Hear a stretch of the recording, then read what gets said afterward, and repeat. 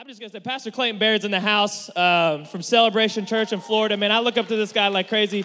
He has a young adult ministry just like this, sub 30, people under the age of 30. So if you'll do it for me, I ask you that y'all would be engaged just like you would for me. Take notes. He's going to make you laugh, but you're going to learn a lot. We're going to get into the word. But will you stand to your feet? Hey, can we give a loud and proud Elevation Nation? Well, come on for Pastor Clayton Baird. Come on.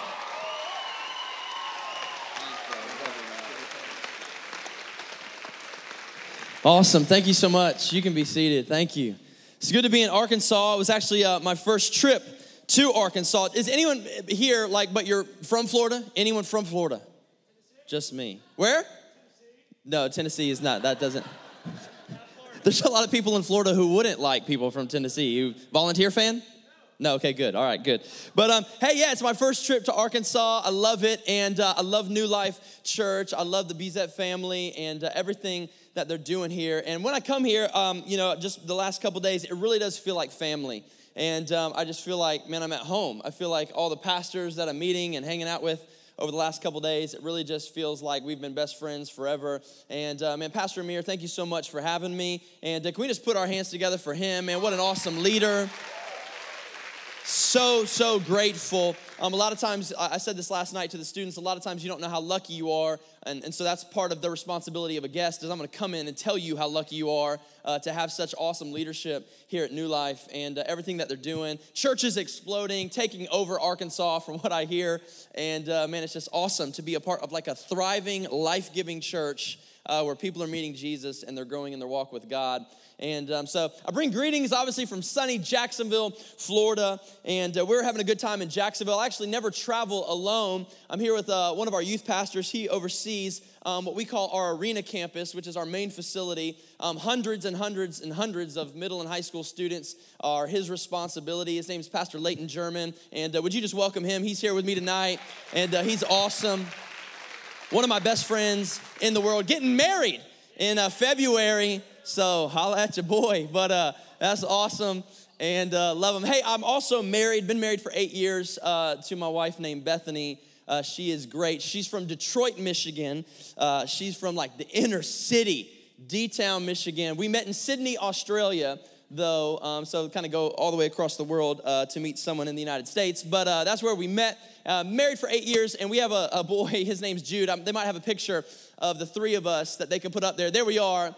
That's Bethany. I have a cough. If I cough this whole night, I got a cough. But that's Bethany. That's Jude. That's Jude's birthday party. He just turned 1 year old just a month ago, and it was a Mickey Mouse birthday. And so when you're a single guy, you can watch whatever you want at your apartment or wherever you live. But when you get married, you watch two things. You watch HGTV, and you watch Mickey Mouse Clubhouse when you have a kid. So that's the only thing that's on at my house. I know every HGTV show. Any ladies love HGTV? Any ladies love the Food Network? Come on. I can cook you some stuff these days because of what I've seen on Food Network. And so I think we might even have some more pictures of Jude. I just want to brag on my little boy again. There he is. We went and picked out some pumpkins the other day. Look how stoked he is, yo. He's the man. He is awesome. He's got his Batman shirt on. And there he is. That's his Halloween costume. So we call him the Grizz, right? Because he's always been abnormally large. And so what better costume for the Grizz than a grizzly bear costume? And so that's what he's going to be in a couple weeks for Halloween. I love him so much. I miss him. He's starting to walk now. And if you have kids or know anyone with kids, pray for me because now he's into everything. And so our house is just like a disaster zone all the time. But hey, if you have your Bible, let's go ahead and open it up. Book of Genesis chapter 6 is where we're going to get. And I really, if you don't know, I don't know if every teacher is like me. I mean, I know obviously they're not. But I'm one that really puts a lot of thought and effort into what I'm going to share when I go places and what I'm going to teach people. Pastor Leighton, who's been with me for the last several days traveling, can attest to this. I go back and forth all the time. Man, I want to share this. Well, I feel like God's telling me this. And so I go back and forth. But I've landed right here, and I feel like this message is going to speak specifically to this generation, right? People in their 20s and 30s. I didn't preach this last night because I think it could help younger students, but it's more for where we're at this age in elevation. And so hopefully it blesses you tonight. And Genesis chapter 6, starting in verse 5, says this: The Lord saw how great the wickedness of the human race had become on earth, and that every inclination of the thoughts of the human heart was only evil all the time. The Lord regretted that he had made man and human beings on the earth, and his heart was deeply troubled. So the Lord said, I will wipe from the face of the earth the human race that I've created, and with them the animals, the birds, and the creatures that move along the ground, for I regret that I have made them. Verse 8, but Noah found favor in the eyes of the Lord. And this is the account of Noah and his family. Noah was a righteous man, blameless among the people of his time, and he walked faithfully with God. Noah had 3 sons, Shem, Ham, and Japheth.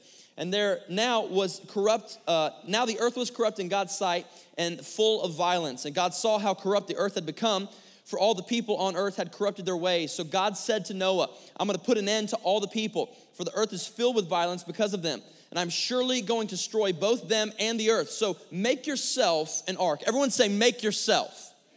Make yourself an ark of cypress wood. Make rooms in it and coat it with pitch inside and out. This is how you're to build it. The ark is to be 300 cubits long, 50 cubits wide, 30 cubits high. Make a roof for it. Leave a window and an opening 1 cubit, 1 cubit high all around. Put a door in the side of the ark and make a lower, middle, and upper deck. And I'm going to bring floodwaters on earth to destroy all life under the heavens, every creature that has breath of life in it. Everything on earth will perish. But now I'll establish my covenant with you, and you will enter the ark, you and your sons and your wife and your sons' wives with you. You're to bring into the ark 2 of every living creature, male and female, to keep them alive with you. 2 of every kind of bird, animal, creature that moves along the ground will come with you and be kept alive. You're to take every kind of food that is to be eaten and store it away for you and for them. And Noah did everything just as God had commanded him. And I want you to turn over to Hebrews real quick. Hebrews chapter 11, and you can write this down if you don't have time to flip through your Bible tonight, because I would much rather you listen and receive than kind of be flipping pages. But Hebrews chapter 11 and verse 7 says this out of the King James Version. It says this, by faith, everyone say faith. By faith, Noah, being warned of God of things not seen as yet, moved with fear, prepared an ark to the saving of his house. Tonight, I want to speak to you for a few moments on what I've entitled, If You Build It. If you build it. Let's pray and we'll believe God's going to speak to us tonight. Father, in Jesus' name, Lord, I thank you that your word is powerful. I thank you that it is not like any other book on our shelves, God. It's living, it's breathing, it's active, it's alive. God, when we apply your word to our life, we are far better for it. God, it brings wholeness into our life. So Lord, tonight I pray that we would not just be hearers only. God, let us be doers of your word. Let us receive the word tonight. God, it's going to change us, transform us. God, we're going to leave here tonight a whole lot better than we even came in. Lord, we love you and we thank you for what your Holy Spirit is going to do amongst us. In Jesus' name, everyone said amen? Awesome. Back in high school, I went to high school in Charleston, South Carolina. I'm a South Carolina boy. That's where I grew up. And when I was in high school, I was very, very active, right, in sports. I played a lot of soccer, played a lot of basketball. And I remember, yeah, come on, amen for soccer and basketball. Come on. Any LeBron fans in the house? Says a lot right there. Any Kevin Durant fans in the house? Now we're talking.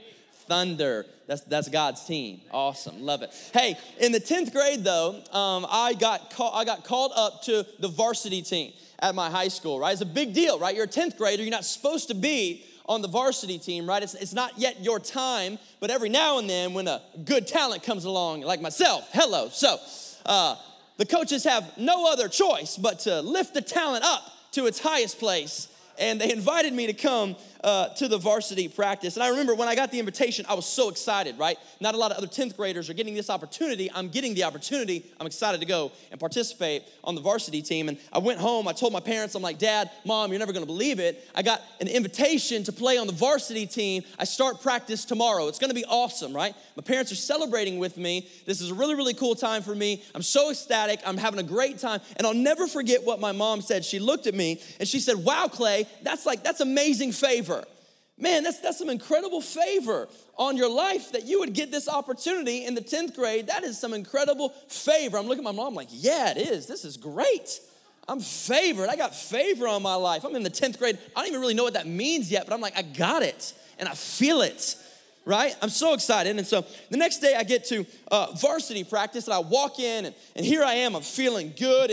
And what happened that day is I quickly learned that the varsity practice was not what I had assumed in my mind.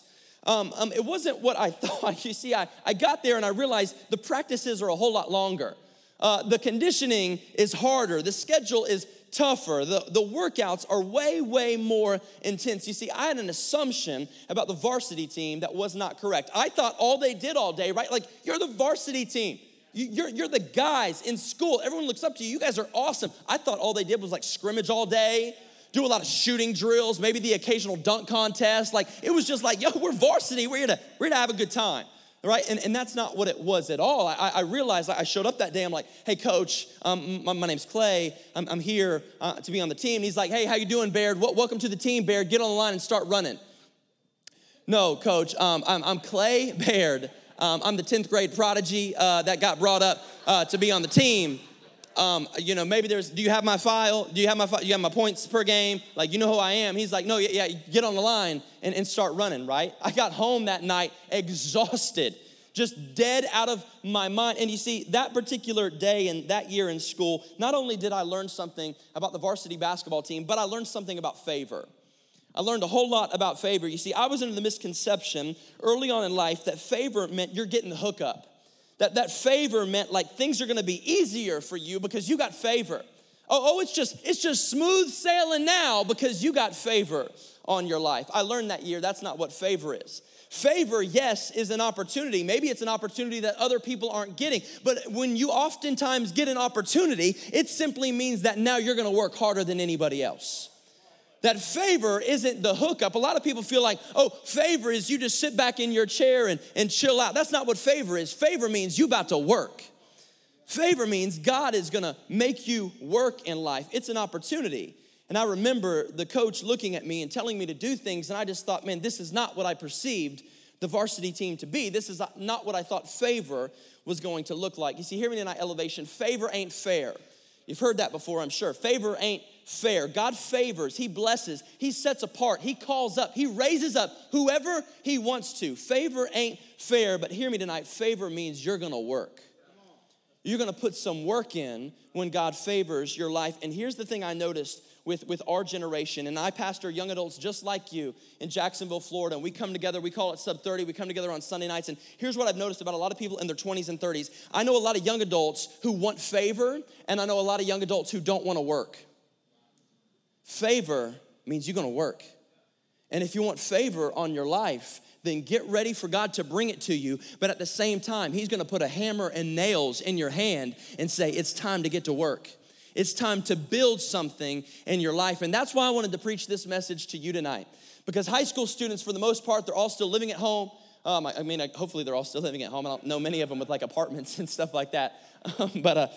But here you are, and you're in the season of life where maybe you're starting careers, you're out on your own, it's a new venture, you're getting away from home, and you're branching out. And right now is the time when you need to decide, what are you gonna build?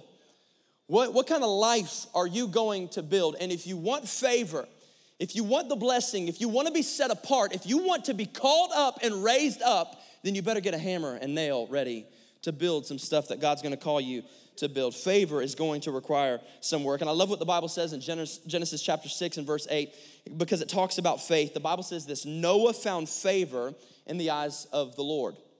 Noah found favor because of his faith. And so tonight, for a few minutes, I just want to talk to you about faith and favor and allow the Holy Spirit to speak to us. If you want to take some notes, I'm going to give you some things along the way. The first point tonight that I want to make mention of is this: faith finds favor. Faith finds favor. See, I believe this. I believe that faith is the language of heaven. I believe that faith is a catalyst by which God moves. Faith, in other words, faith is a favor magnet. That's what faith is. If you're a person of faith, favor will find you. Faith and favor will always find each other. And God says in his word that he's pleased with faith. In fact, the Bible says he can't even be pleased without faith.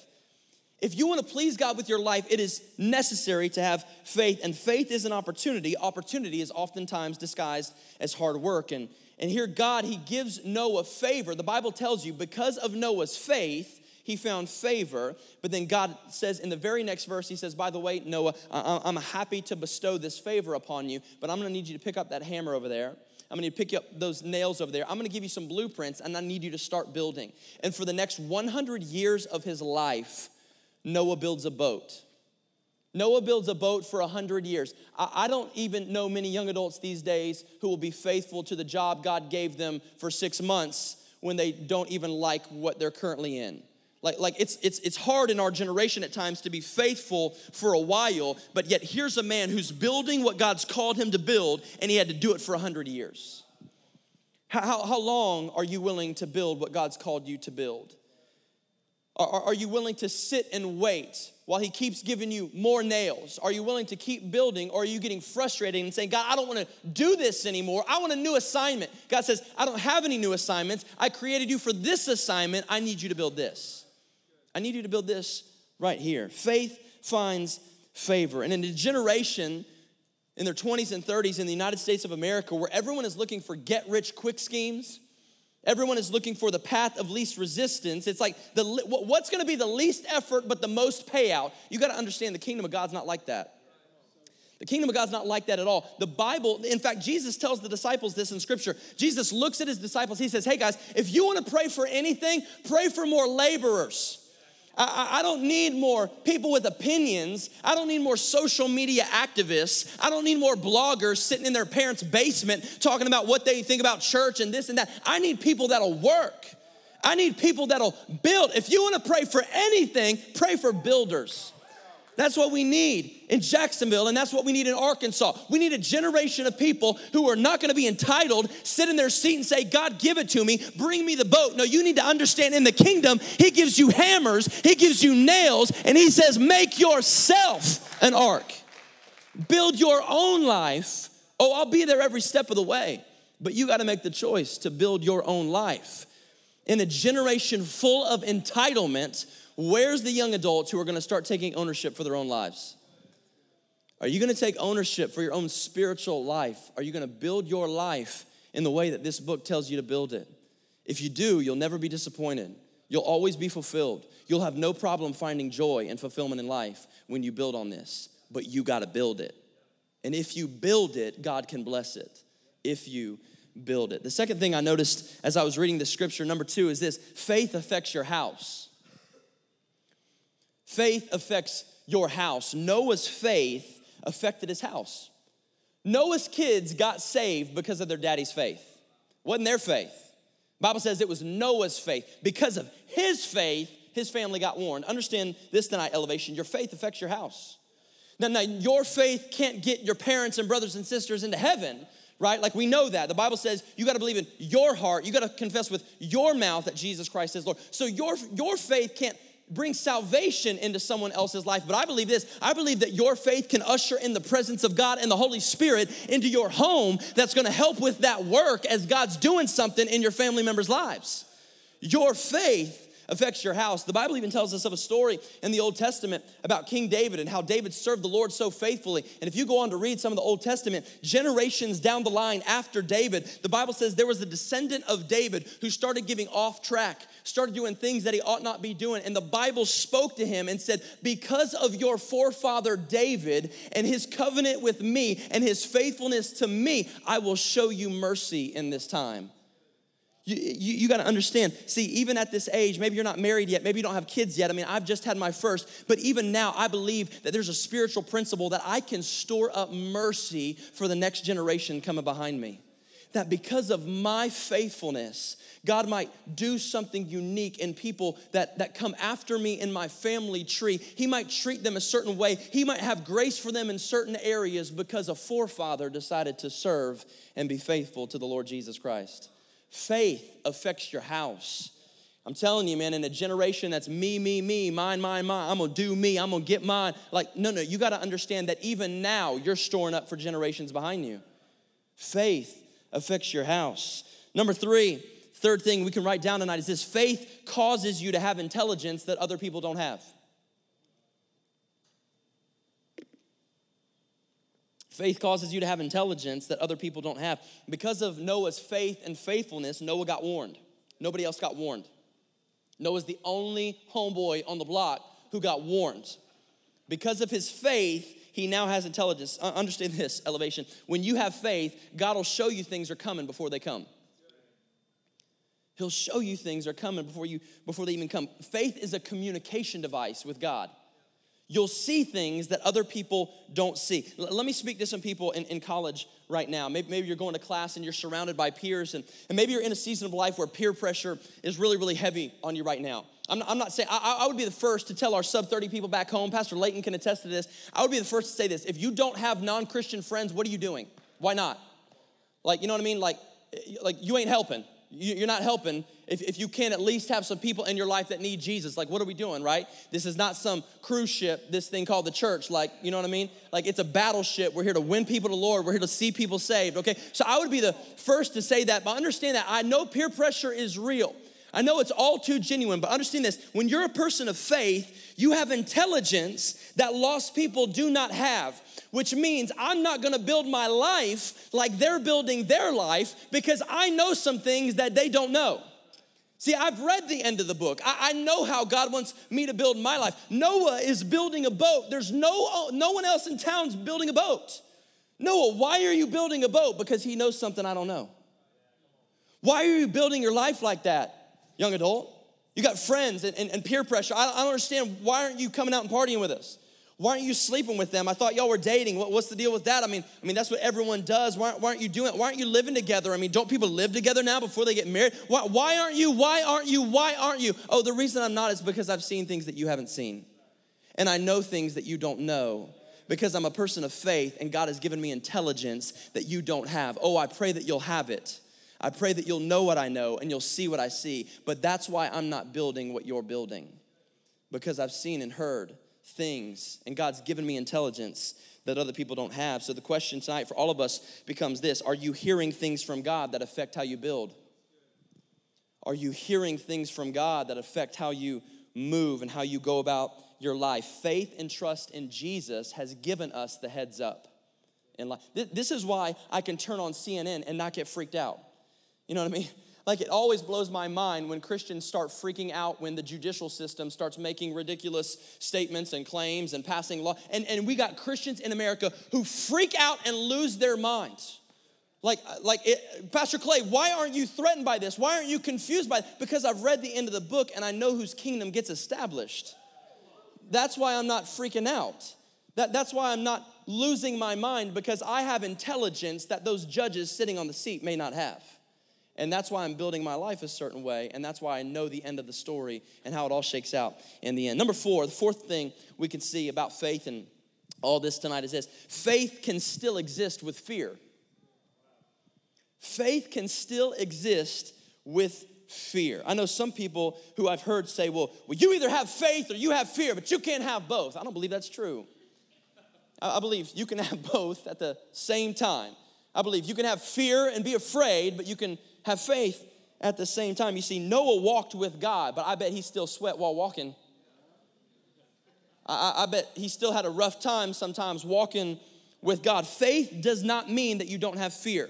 You can have them both at the same time. I have fear at times. I'm just gonna be honest with you. Sometimes I have fear. I have fear about the future.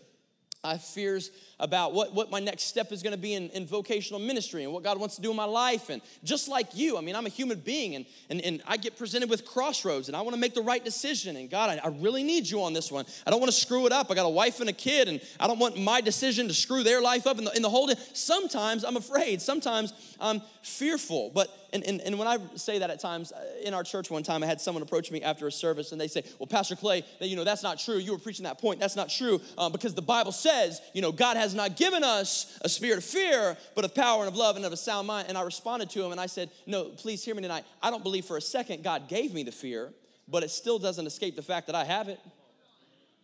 I don't believe God gave it to me. But see, here's what happens. Faith is an action step. I can have fear, but choose to act in faith. And God did give me that one.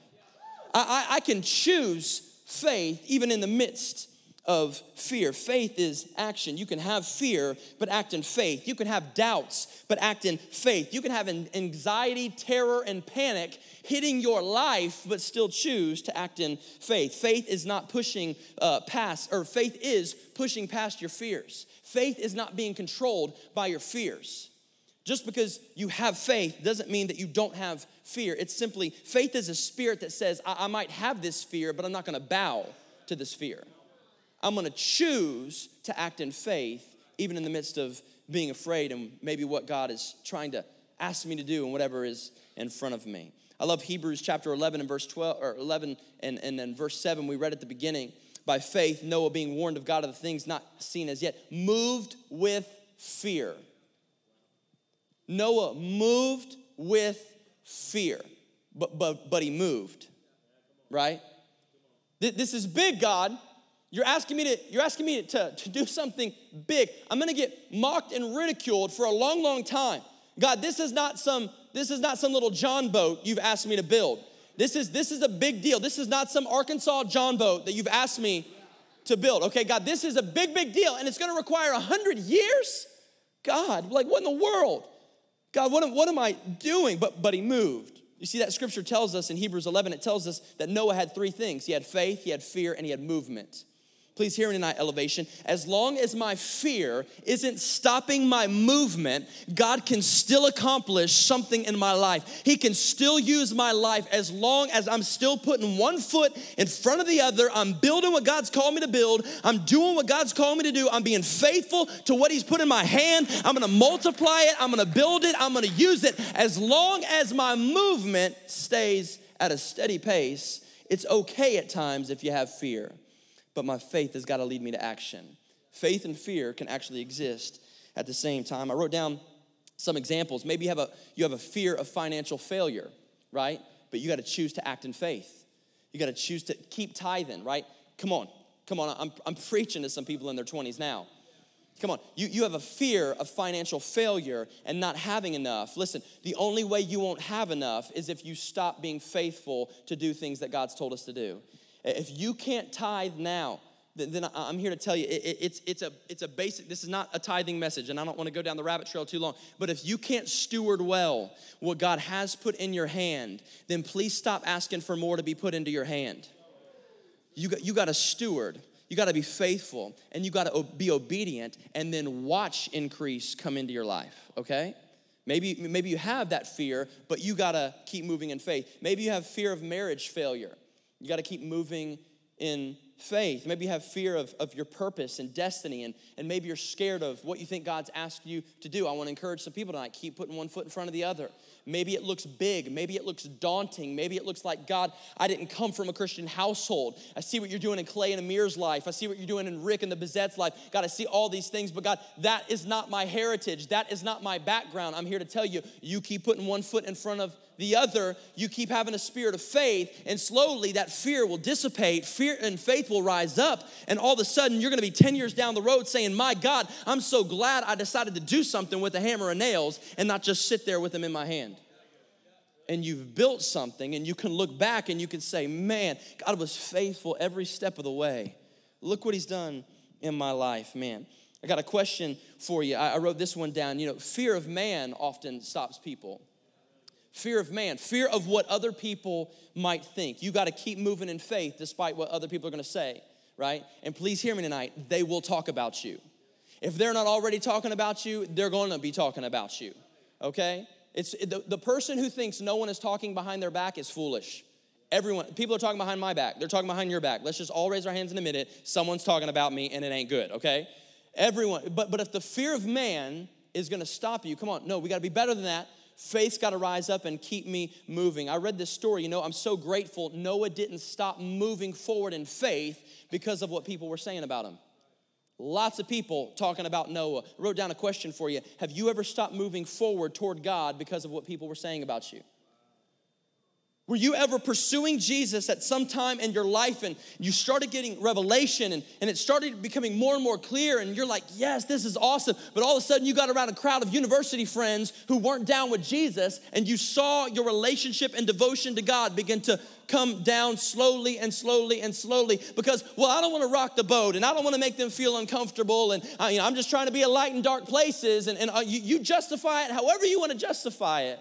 But has people's words and fear of man ever stopped you from moving forward and doing what God's called you to do? Come on, let's rise up in faith and let's keep moving and doing what God's called us to do. God never promised you won't get mocked building what he's called you to build.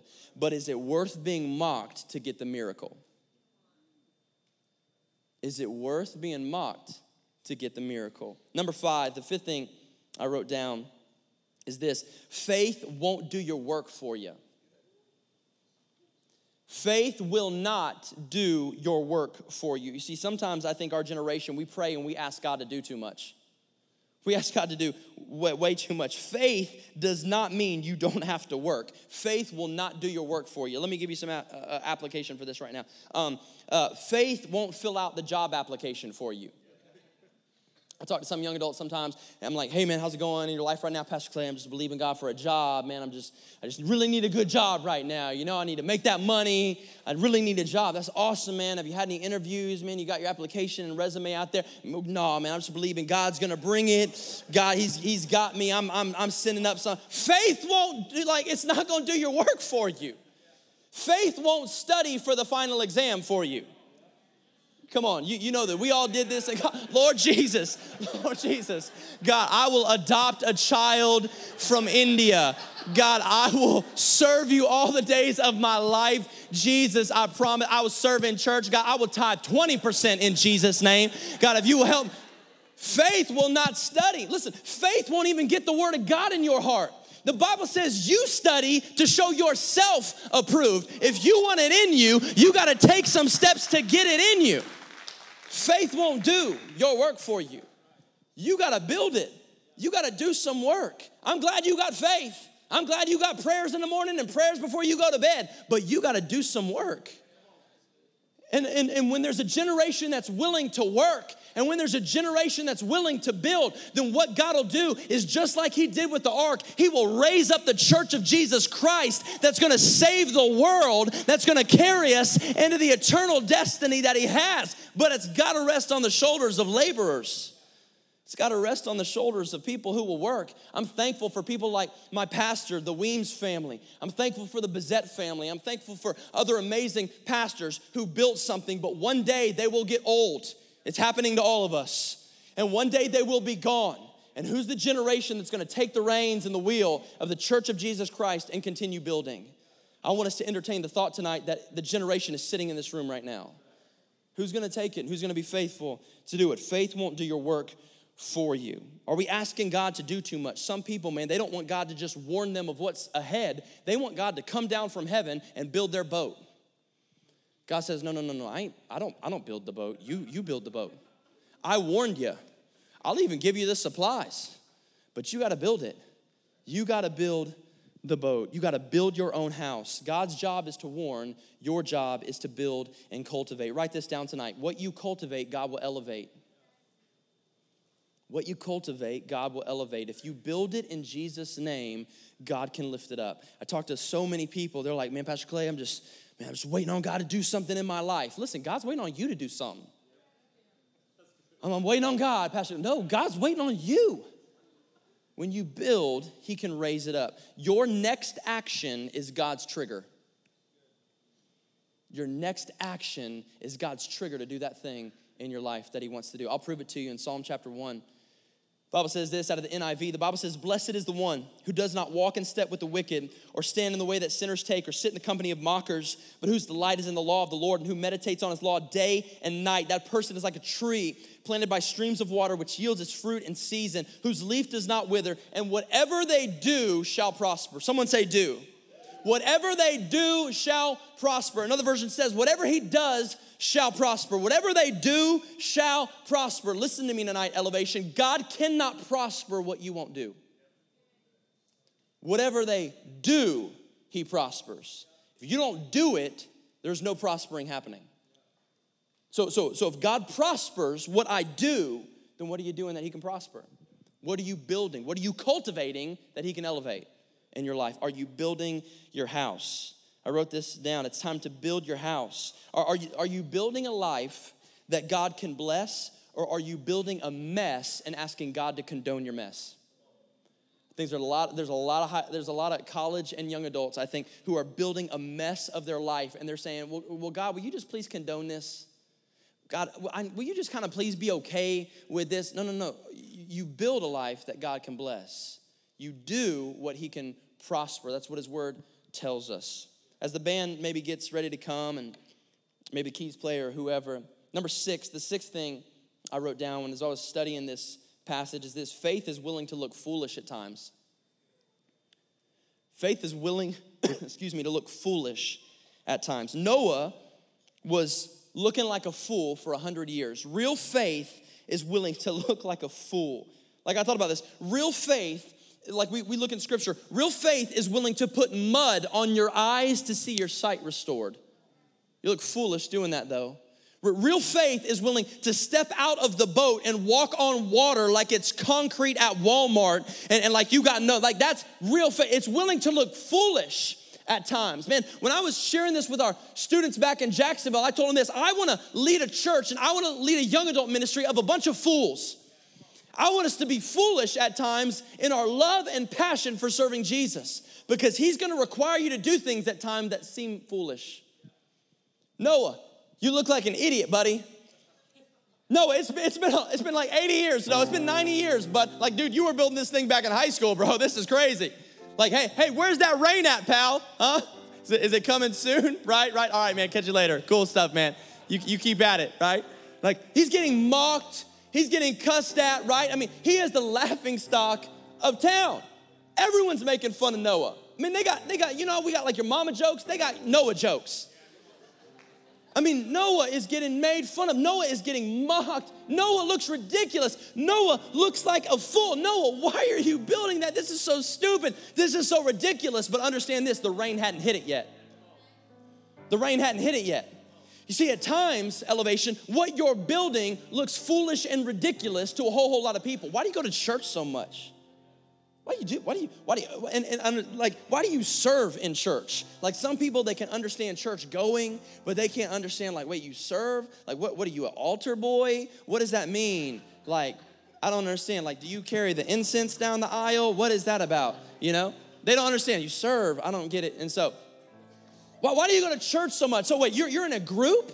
So wait, you go to church a couple times a week, but then you also go to group and you do some other things, and all of a sudden you go on retreats and you go on missions. Why do you go on missions trips? What's that about? Like, they don't understand it, but they don't understand it because the rain hadn't hit their life yet. But what happens is when the floodwaters and rain come down and the waters start to rise, all of a sudden everyone who wasn't building what God's called us to build is wanting the blueprints to your boat. Oh, you look ridiculous until the rain comes. Noah looked like a fool until the water showed up, and now Noah's the smartest man in town. Everybody wants Noah's hookup. Everybody wants those blueprints. Noah, hey man, can I get on that boat? Noah, you got something? Can I get another boat? How long did it take you? Was it 100 years? I don't know if I got that much time.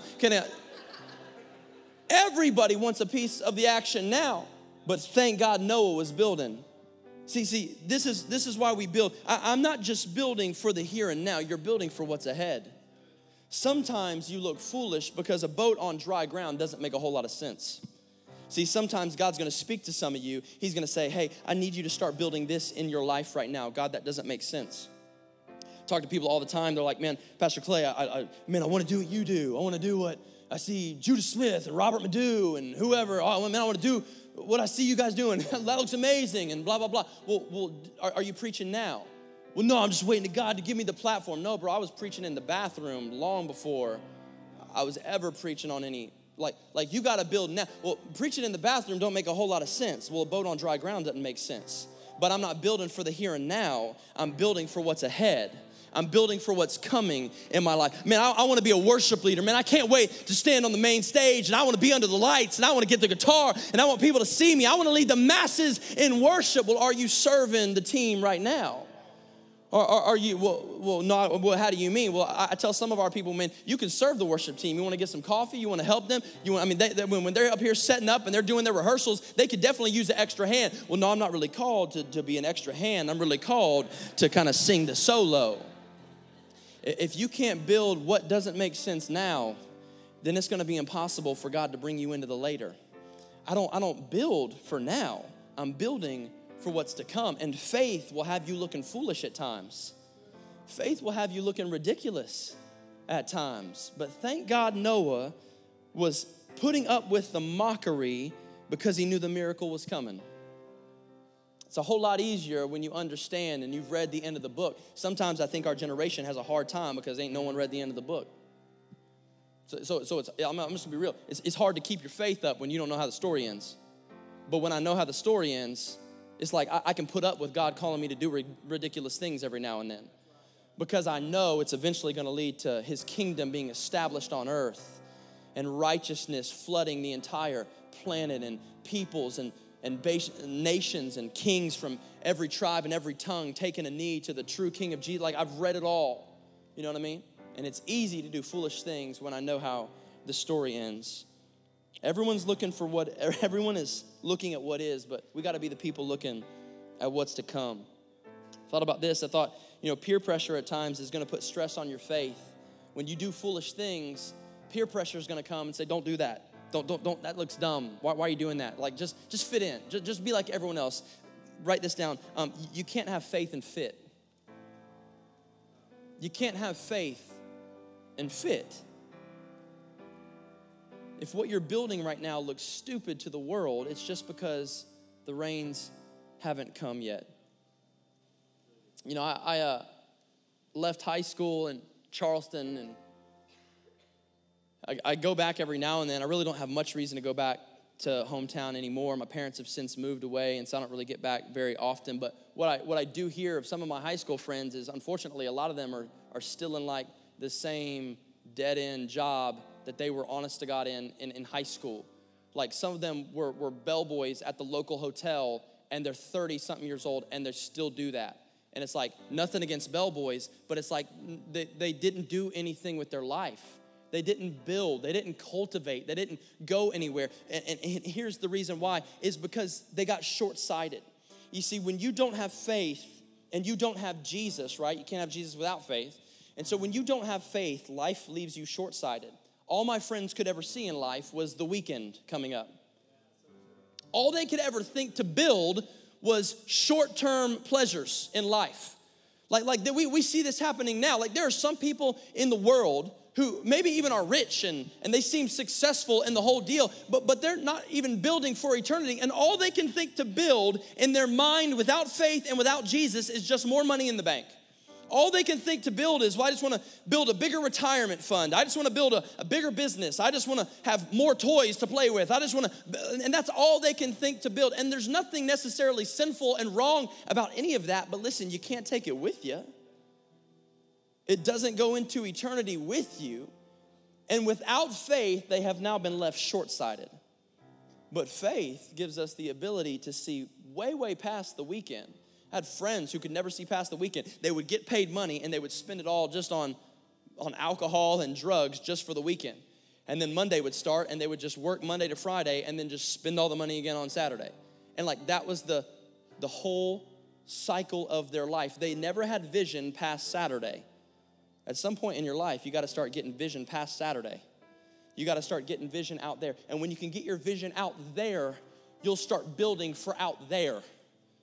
And you won't build just for the here and now anymore, because faith has brought vision. Jesus has left me with an eternal perspective, and I'm building for what's to come. This is what faith does in our life. And the last thing I'll say, and we'll pray for some people, is this.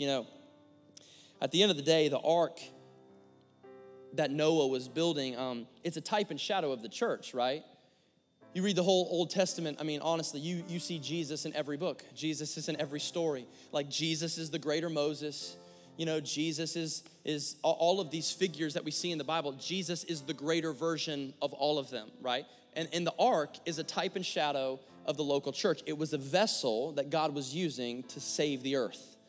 That's what he's doing with the local church. And, I thought about the ark for 40 days and 40 nights. Where do you think all those animals and Noah's family used the restroom? You know what I mean? Like, let's just be real. That place stunk really, really bad. It was awful. Like, it was nasty. Like, animals are nasty on their own. And you think two of every kind? Like, that place was foul, It was just disgusting and nasty. And this is the ark. But it's the vessel God's using to save the world, right? But it stinks. And it's disgusting. And I don't even know if we would want to be on the ark. Like, obviously we want to be on it. You know what I mean? It's awesome. I mean, it's either that or you're in the water dead. But, like, it sounds better than that, I guess. So when you put it like that, Pastor Clay, but it stinks and it's nasty. And I thought about this. I had this thought. Sometimes people who don't understand the church and they don't have a relationship with Jesus and stuff like that, sometimes they talk real negative and bad about the church, right? They say things like that. Sometimes they say stuff that's actually true. And, they say stuff like, well, the reason I don't go to church is because, man, I know some people that go to church and, man, they're doing the same thing I'm doing. They're doing all the same stuff I'm doing. I see them at the same parties I'm at. They're drinking the same stuff I'm drinking. They're smoking the same stuff I'm smoking. They're doing the same stuff I'm doing. And sometimes that is 100% true. Like you can't deny it. Yeah, man. Like sometimes, yeah, people are coming to church. Well, that's why I don't come, because people are hypocrites and blah, blah, blah, blah, blah. But listen, we don't have to be odor-free to be the better choice. The ark wasn't odor-free, but it was undoubtedly the better choice. It's either, hey, jump on board the vessel that God's going to use to save the human race, or drown in the floodwaters. And there are some people who are saying, well, I'm not going to get involved in the church because the people are stinky. But that's the gospel of Jesus Christ, that God uses stinky, messed up, jacked up people, and he turns their life into something positive that benefits and builds the kingdom of God. That's the God. We don't have to be perfect to be the better choice. We don't have to be odorless to be the better choice. We don't have to be stink-free to be the better choice. This is what God does. It's the God takes people that are a mess, and he can make your life amazing if you'll surrender and you'll build it the way he's called us to build it. This is the gospel of Jesus Christ. I'm thankful to be a part of a church in Jacksonville, and I know you're thankful to be a part of a church in Arkansas, and Little Rock, and Conway. Man, we're people from every walk of life, people who are struggling, that people who can belong way before they behave. I think that's a big thing in church these days. There's so many churches that say, hey, you better behave and then you can belong. No, our church does it differently. Man, you go ahead and you can belong before you start behaving. We'll go ahead. You come right on in. We will accept every type of person. Oh, you look like you stink real bad. You come on in here. You stink with sin, you are welcome here. You stink with addiction, you are welcome here. Oh, your life's a mess, you are welcome here. You got suicidal thoughts, you're welcome here. Oh, you're full of depression, you are welcome here. Because this is the vessel that God is using to save the world. And man, if we can help people understand that, if we can help people come in here and feel that type of warm embrace, that man, this is home. Home's a place where I can come. My wife does not say, hey, Clay, you can't come in right now because you just played soccer for 4 hours and you stink really bad. Man, home is the place where you can walk in there no matter what you look like, no matter what you smell like, no matter what you've been going through. Home is home. It's my house. I can sit on the couch smelling like however I want to because I bought the couch. And man, when we can get church to be a place where people understand that, man, you can come in here smelling and looking and dealing with whatever you're dealing with, and man, this is home for you, and we'll accept you. We won't condone, come on, that's a whole nother message. We don't condone maybe everything that you're involved in, but just because I don't condone it doesn't mean I can't accept you and welcome you into the home. You come on in here, and together, man, we'll all start building what God's called us to build. I'm going to build my life. You're going to build your life. We're going to open up the Word of God. Like I was telling the students last night, it's going to be a lamp. It's going to be a light. That's what it does. It's going to lead us. It's going to light every step of the way, and we're all going to be better for it. And one day, we're all going to be old. We're going to be 50, 60 years old. We're going to look back, and we're going to say, thank God in my 20s, I started building because it's paid off big dividends now. It's paid off massive now. I didn't see it then. I didn't understand it then. I didn't realize, God, why I don't understand why I have to do all this now. But later on, it's going to make more sense than you ever know. Let me pray for you. Father, in Jesus'